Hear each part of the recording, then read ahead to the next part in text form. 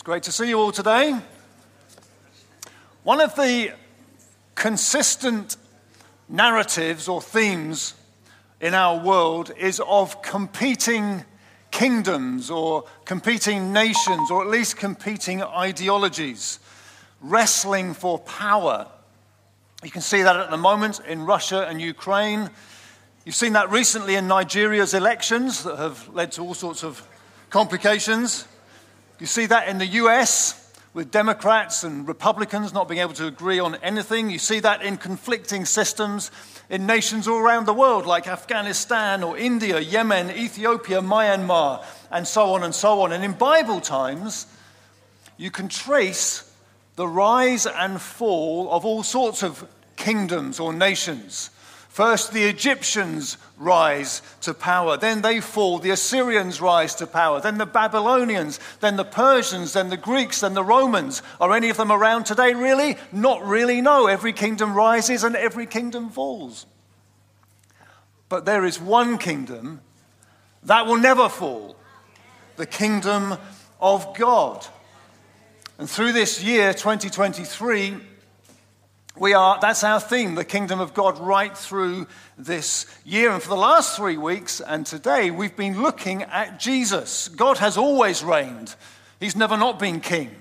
But a decisive moment came in the coming of Jesus when the kingdom of God broke out. And so we've looked at how the Old Testament prophesied the kingdom of God is going to come, specifically as the Messiah comes. Then we've looked at Jesus and when he came, preaching about the kingdom of God and signs of the kingdom having come.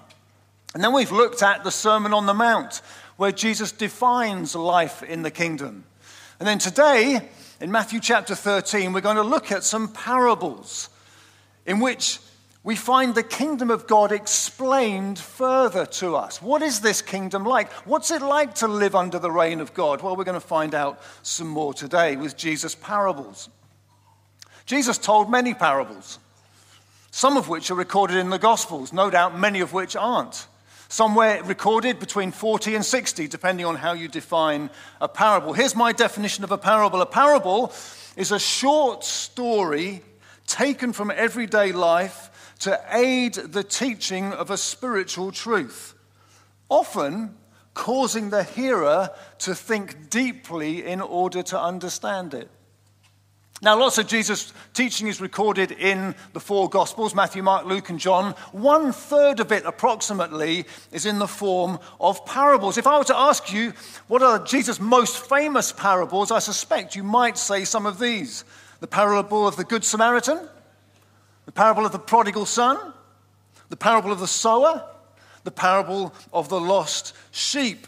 And however many details a parable may have in order to tell that short story, a parable is almost always making one or two main points. A parable is not an allegory. An allegory is a story in which everything means something and you have to find out the meaning of it. If any of you have read Pilgrim's Progress, have you read Pilgrim's Progress? Those of you who haven't, shame on you. Buy it. Read it. Essential Christian reading. John Bunyan's Pilgrim's Progress is an allegory. Everything in it means something else. That's not true in a parable. A parable has one or two main points. Jesus used parables for a number of reasons. Here are 3. Number 1, to teach about life in the kingdom of God. The kingdom of God, of course, was Jesus' primary theme. We're told in Matthew's gospel that Jesus came and announced this: repent, for the kingdom of God has come. A few verses later, he went about proclaiming the good news of the kingdom. What did Jesus come to teach about? He came to do a lot more than teach, but he came to teach about the kingdom of God. This is what God is like. He's come to inaugurate his reign in a new way. And so, as we're going to find in Matthew chapter 13, 6 of the 8 parables in that chapter begin, the kingdom of heaven, or the kingdom of God, is like. And Jesus is explaining what the kingdom of God is like. In other words, this is what God is like, and this is what it's like to live under his reign. And even when kingdom isn't explicitly mentioned in regard to parables, parables are still memorable, relatable, impactful stories about life in the kingdom of God, what God is like and what it's like to live under his reign. So take these, for example. In Luke chapter 18, to some who were confident of their own righteousness and looked down on everyone else, Jesus told this parable. Here's a situation. Jesus spots what's going on, and he tells a parable to explain how life is in the kingdom of God. Another one, Luke chapter 14. Jesus is at the house, having a meal at the house of a prominent Pharisee. And Luke tells us this: when Jesus noticed how the guests picked the places of honor at the table, he told them this parable. Luke chapter 18, Jesus told his disciples a parable to show them that they should always pray and not give up. Jesus told parables to explain what God is like in memorable, impactful ways and to explain what life is like when God is reigning. Secondly, Jesus told parables, interestingly, curiously, to both reveal and conceal the truth about the kingdom of God. To both reveal and conceal the truth about the kingdom of God. Parables revealed the truth to those who humbly, genuinely, sincerely wanted to know. But because of the nature of parables, it's like they kept hidden the truth from those who weren't actually very interested. So, for example, we read this. The disciples came to him in Matthew chapter 13 and asked, "Why do you speak to the people in parables?" He replied, "Because the knowledge of the secrets of the kingdom of heaven has been given to you who are sincerely seeking, but not to them who are not. Whoever has will be given more and they will have an abundance. Whoever doesn't have, even what they have will be taken away from them. This is why I speak to them in parables." Then he quotes an Old Testament passage. "Though seeing, they do not see. Though hearing, they do not hear or understand." For those who wanted to find out and humbly knew that they needed God and wanted to know what Jesus had to say about it, parables had meaning. But without that humility and that integrity of heart, parables just became a bit of a confusing story. Now, Jesus isn't trying to be obtuse. He isn't trying to be mysterious. He's speaking in everyday language. But it's everyday language that yet required integrity and sincerity of heart in order to find out the spiritual truth that was being taught. Andrew, our youngest son, has a dog, and we do feed her. So 3 times a day she has a meal. Her food is presented in very straightforward format. At least once a day, we also play Find It with her, which is it seems to be her most exciting thing in the whole world ever. You get a handful of her food, you open the back door, she goes berserk. And we throw this food up in the air and it spreads around the garden. It's called Find It. For some reason, it's just so exciting. It's much more exciting than putting her food in simple form in her bowl. We do feed her in normal fashion, and then we scatter some and say, "Find it."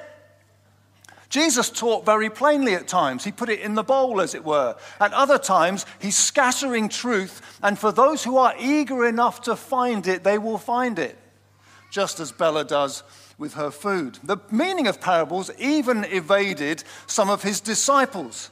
In Matthew chapter 13, we get this. Then he, Jesus, left the crowd and went into the house. His disciples came to him and said, "Explain to us the parable of the weeds in the field."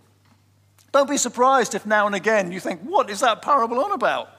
Even his disciples found that. And finally, Jesus taught in parables to fulfill prophecy. Matthew chapter 13, verse 35. So was, because Jesus is speaking in parables, so was fulfilled what was spoken through the prophet.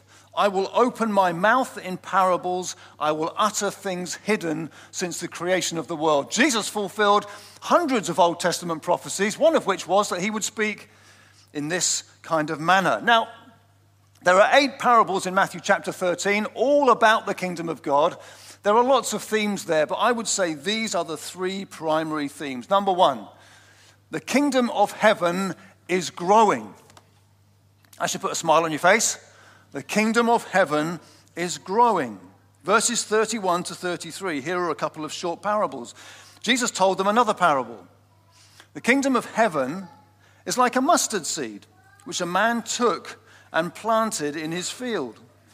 Though it's the smallest of all seeds, yet when it grows, it is the largest of garden plants and becomes a tree, so that the birds come and perch in its branches. He told them still another parable. The kingdom of heaven is like yeast that a woman took and mixed into about 60 pounds of flour. That's a lot of bread she's making, until it worked all through the dough. The kingdom of heaven is growing. Jesus has already, at the beginning of this chapter, he's already given the parable of the sower as we know it.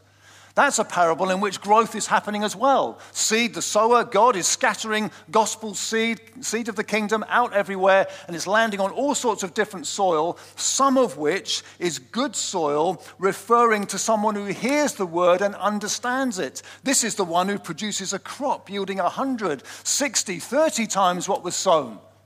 There's an expectation that as God throws out gospel seeds, the seed of the kingdom, the truth of the kingdom, some of it's going to land on good soil and it's going to grow. And there's going to be a whole load of fruit. But here, it's specifically mustard seed.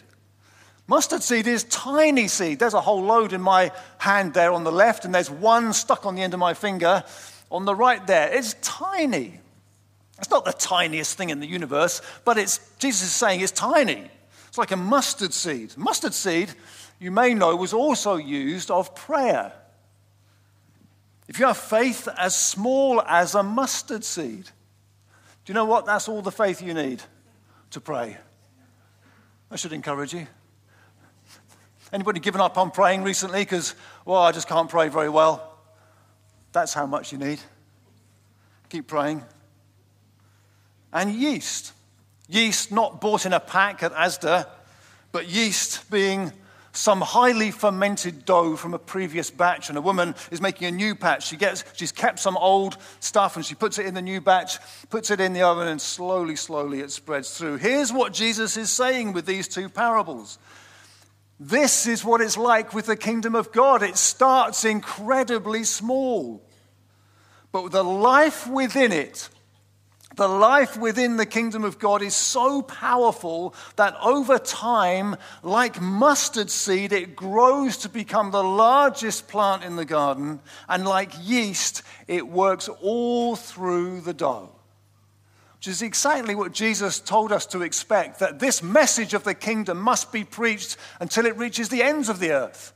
It was always going to be that way. Now, that's not a very glamorous message, is it? Imagine you go to your employer and you say, I've got a new idea. And they say, what's the big idea? You say, no, it's a tiny idea. So in fact, you can hardly see it. It's the smallest idea you've ever heard of. Well, you're not going to get much of a hearing, are you? But given the beginnings of God's reign through Jesus, these parables make complete sense. Now, sure, Jesus was very popular at times, wasn't he? Crowds, large crowds, followed him around, including the occasion for this parable. He's had to get into a boat because there's such great crowds that to speak to them, he's had to get into a boat so that he can get away from them and then project his voice across to them. Huge crowds. But this is still, where he is, a small, insignificant part of the world. No one's bothered about that part of the world. And think what his kingdom looks like at its most important and significant moment. In his death and resurrection. It's not a very impressive looking seed, is it? It's virtually non-existent. It's almost invisible. This makes sense. And yet, Old Testament prophecy spoke of a growing, ever-increasing kingdom, didn't it? For example, at Christmas, we always read this, of the greatness or the increase of his government and peace, there will be no end. Daniel chapter 2 has a famous prophecy about a whole statue. In the days of those kings, the God of heaven will set up a kingdom that shall never be destroyed, talking about Jesus. It shall stand forever. And then remember the words of the angel to Mary. Mary is utterly shocked that this angel appears to her and says, "You're pregnant by the Holy Spirit." She's utterly befuddled by that, quite understandably. She's never been near any man, certainly not in that culture. She is completely messed up in her head about it. What is going on here? But the angel reassures her somehow and then says he, speaking of this baby Jesus, he will be great and will be called the Son of the Most High. The Lord God will give him the throne of his father David, and he will reign over Jacob's descendants forever. His kingdom will never end. This is a growing kingdom for sure. It may start almost invisible in a tiny corner of the known world where no one's really bothered about. It's not an important place. This guy comes, announces that he's the Messiah. It's the smallest thing you've ever seen. But it's a mustard seed. And do you know what mustard seeds do? They grow. And they become the largest plant in the garden. It's like yeast in dough. Do you know what yeast is? It's almost, in fact, it is invisible. You hide it in the dough. We can't even see it. Can't see the mustard seed for a while either. You can't see the dough, the yeast in the dough, and yet it grows. So all over the world, even today, 2,000 years later, quietly, often hidden, the kingdom of God is growing. Let me tell you, in BCP, the kingdom of God is growing. Let me tell you, in the UK, the kingdom of God is growing. Church attendance may be falling, the kingdom of God is growing. Let me tell you, in persecuted countries around the world, though the church even has to hide at times, the kingdom of God is growing. And let me tell you, the kingdom of God is always going to keep growing. Whatever it looks like, whatever mankind tries to do to suppress it and snuff it out, the kingdom of God is growing. Some of which we're seeing here. People are a very long way back these days. With my glasses on, you're just a complete blur at the back. The kingdom of God is growing. And yet, secondly, until Jesus returns, the kingdom of heaven will coexist with evil. Does anybody ever ask you this question? I've been asked it a number of times. Do you think things are going to get better or worse? And they're usually coming from a point of view and they want to say, what do you think? Well, my answer is yes. Jesus told them another parable. The kingdom of heaven is like a man who sowed good seed in his field. But while everyone was sleeping, his enemy came and sowed weeds among the wheat and went away. When the wheat sprouted and formed heads, then the weeds also appeared. The owner's servants came to him and said, "Sir, didn't you sow good seed in your field? Where then did the weeds come from?" "An enemy did this," he replied. The servants asked him, "Do you want us to go and pull them up?" "No," he answered, "because while you're pulling the weeds, you may uproot the wheat with them.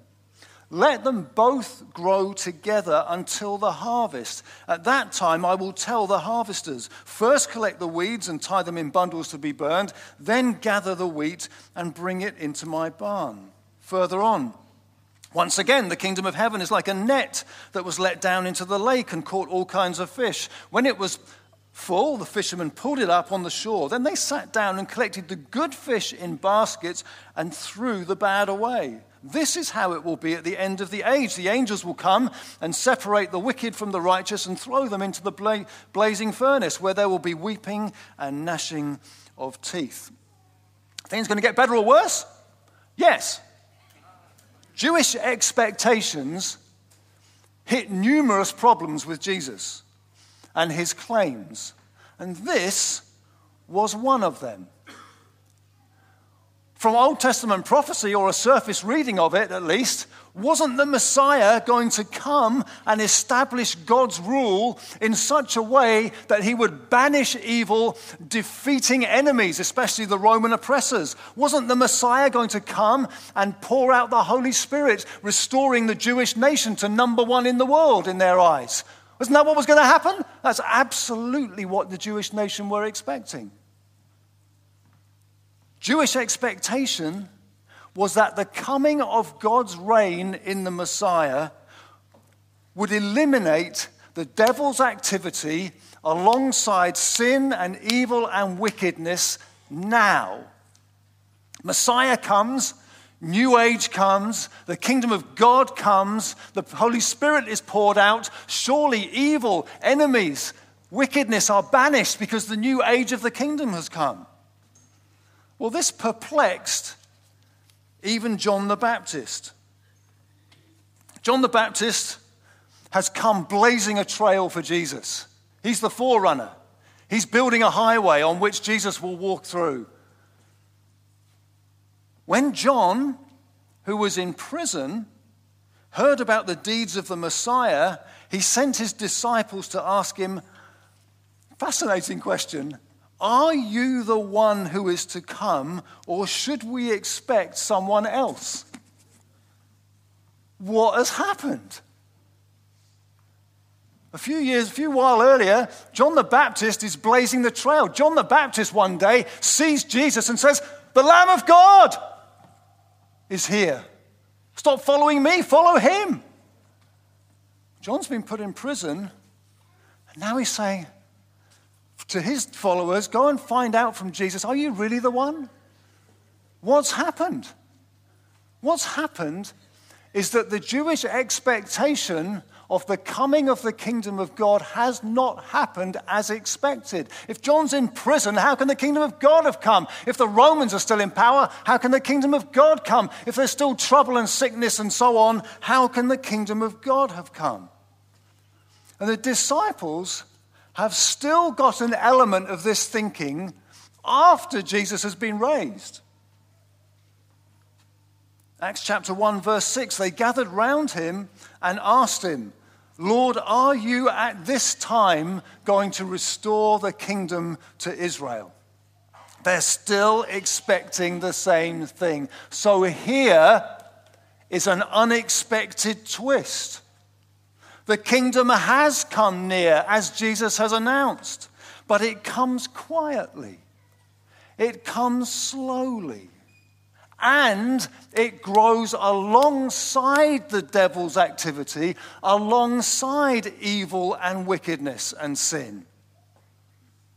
Jesus is teaching in these parables that our experience of his kingdom will be both really here and not fully here. It's now and not yet. We have the foretaste of his kingdom, but not yet the full meal. God's enemies have been defeated, but God hasn't yet blown the final whistle on them. Which, let's be honest, is just how life feels. Doesn't that sound true to you? Is it wonderful to know God?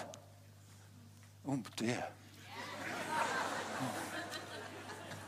Oh my word. That's a worry. I'm not trying to force a response, but that was worrying. It's wonderful to know God. The fruit of the Holy Spirit is love, joy, peace, patience, kindness, goodness, faithfulness, gentleness, self-control. There's that inner knowing, I'm God's child. What have I done to achieve that? Nothing, but he achieved for me. I'm safe forever. The kingdom of God has come. God is reigning. Life is different because God is here. Bodies and minds are different because God is here. Communities are different because God is here. But it's also true that evil still exists. That is what Jesus is teaching. Just this last week, I've had conversations with people about major marriage difficulties, serious ill health, false imprisonment, family tragedy, significant family challenges, disappointment, and so on. You say, I thought God was reigning. Yeah, the weeds are growing while the wheat grows.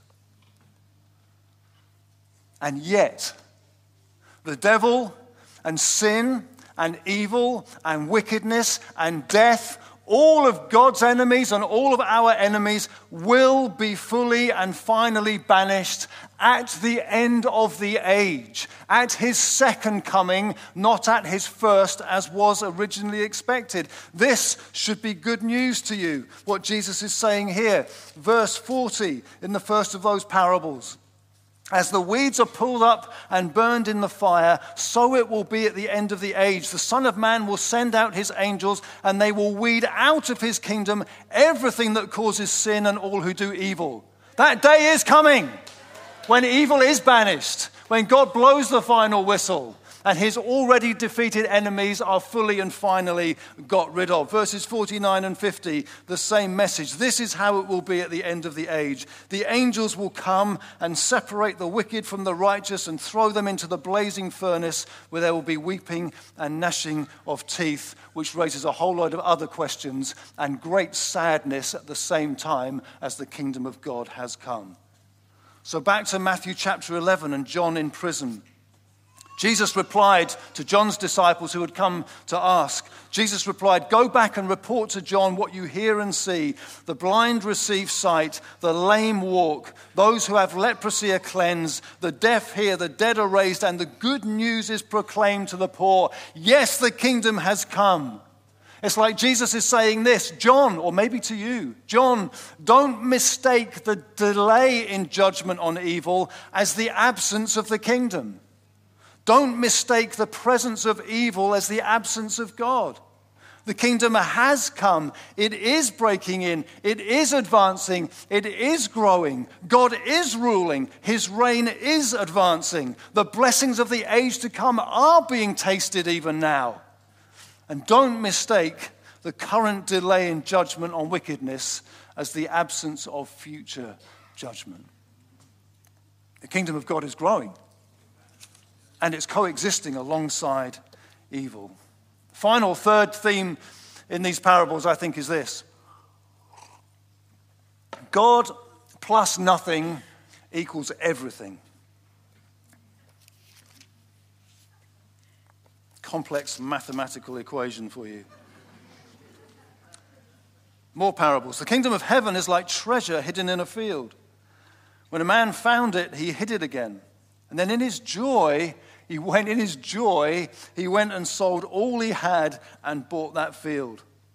Again, the kingdom of heaven is like a merchant looking for fine pearls. When he found one of great value, he went away and sold everything he had and bought it. The first guy happens upon treasure. He wasn't looking for it. The second guy makes a living out of hunting for treasure. Their responses are the same. Joyfully selling everything they have to have that one thing. Now, elsewhere, Jesus talks about the cost of following him. Jesus is at least honest. He says, this is going to cost you everything to follow me, which is partly what these parables are saying. But if you'd asked these two men, okay, they're fictional, it's in a parable, but if you'd ask these two men, why are you selling or giving up all you have? You've lost so much, the cost seems too great. They'd have replied to you like this, are you nuts? What I've gained is worth giving up everything and anything. Simon Walker, a friend of mine, told a story once. He'd been to a Middle Eastern country, and some refugees from Syria had come into that other nation in the Middle East. And they'd had to leave everything. But while they were in this Middle Eastern country that they'd had to run to, they became Christians. And one lady who Simon was speaking to at that time said this: before we left, we had a home, but no Jesus. Now we have Jesus, but no home, we have not really lost much. How do you say something like that? I'll tell you how you say something like that. You say something like that when Jesus is the treasure and is the pearl. When he really is worth giving up everything for. If only I can have Jesus, to know him, to know God, to live under the reign of God, I will give up everything else. God plus nothing equals everything. Only God is the treasure of such worth and beauty that the wise man sells all he has to have God. Only God is the pearl of such great value and beauty that it makes perfect sense to forego everything else to have God.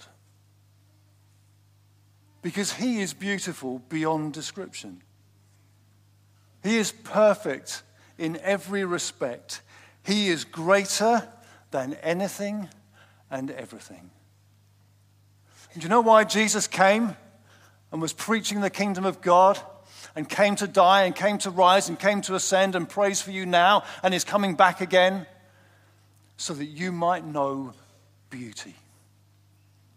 So that you might have more than I've had my sins forgiven, but I might have the treasure. I found treasure.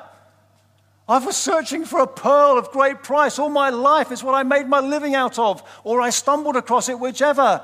I found it. The reason for everything. The thing that makes life and eternity worth living. The beauty of forgiveness, the beauty of adoption, the beauty of knowing why anything exists, the beauty of knowing why I exist, the beauty of acceptance, the beauty of living in his glorious growing kingdom, which we taste now and will feast fully forever when he returns.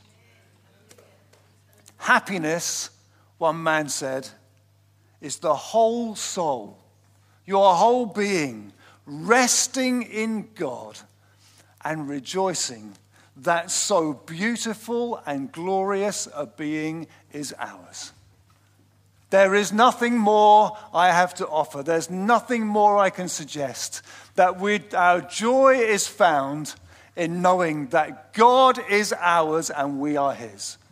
There is no greater treasure. That is the kingdom of God. That is the treasure in the field, the pearl of great price. Hallelujah, and praise God for bringing us into a reign of God like that. It's absolutely astounding. I want to encourage you. I'd like to pray, and I'd like us to respond. I'd like to encourage you. The kingdom of God is growing. I want you to dare to believe it in your family. I want you to dare to believe it in your neighborhood. I want you to dare to believe it in your workplace, in your social settings. As you go, the kingdom of God is coming because God's in you. I want you to believe that again and trust that the kingdom of God is growing. And I want to pray. I want to pray that everybody, which is all of us, but those who feel, I'm in the middle of the enemies of God and my own enemies, and I'm struggling. I'm struggling with ill health. I'm struggling with relational difficulties. I feel like the devil's on my back. I feel like everything's against me. I feel like life in this world is just too hard. And I want to encourage you that Jesus said, that's how it will be. But the kingdom of God is growing. And he is with you at all times. I wonder if you would be brave enough. If you're in any of those categories, I'd just like to pray for you. Would you just stand where you are? You don't know, this is just such a battle, which is all of us, I get that. We could all stand. But some of you are really battling. Some of you are really fighting. Some of you are in a workplace where it just feels like, man, am I the only sane person around here? There's corruption everywhere. Some of you feel like your family is just nuts and all over the place. God, what's going on here? Some of you are facing serious challenges, financial, relational, health, and so on. Would you just like to stand? I'd just love to pray for you. I want to encourage you that Jesus said, yes, this is how it is. And don't assume this is the absence of God. It's really important you hear that. John's in prison. Jesus said, yes, the kingdom of God has come. Look, see, there are signs of it. Any others? Let's just close our eyes, shall we? This is really important. Some of you have been wrestling with this. You've been wondering, where is God? Shall I tell you where he is? He is right with you. God cannot break his promise to never leave you or forsake you.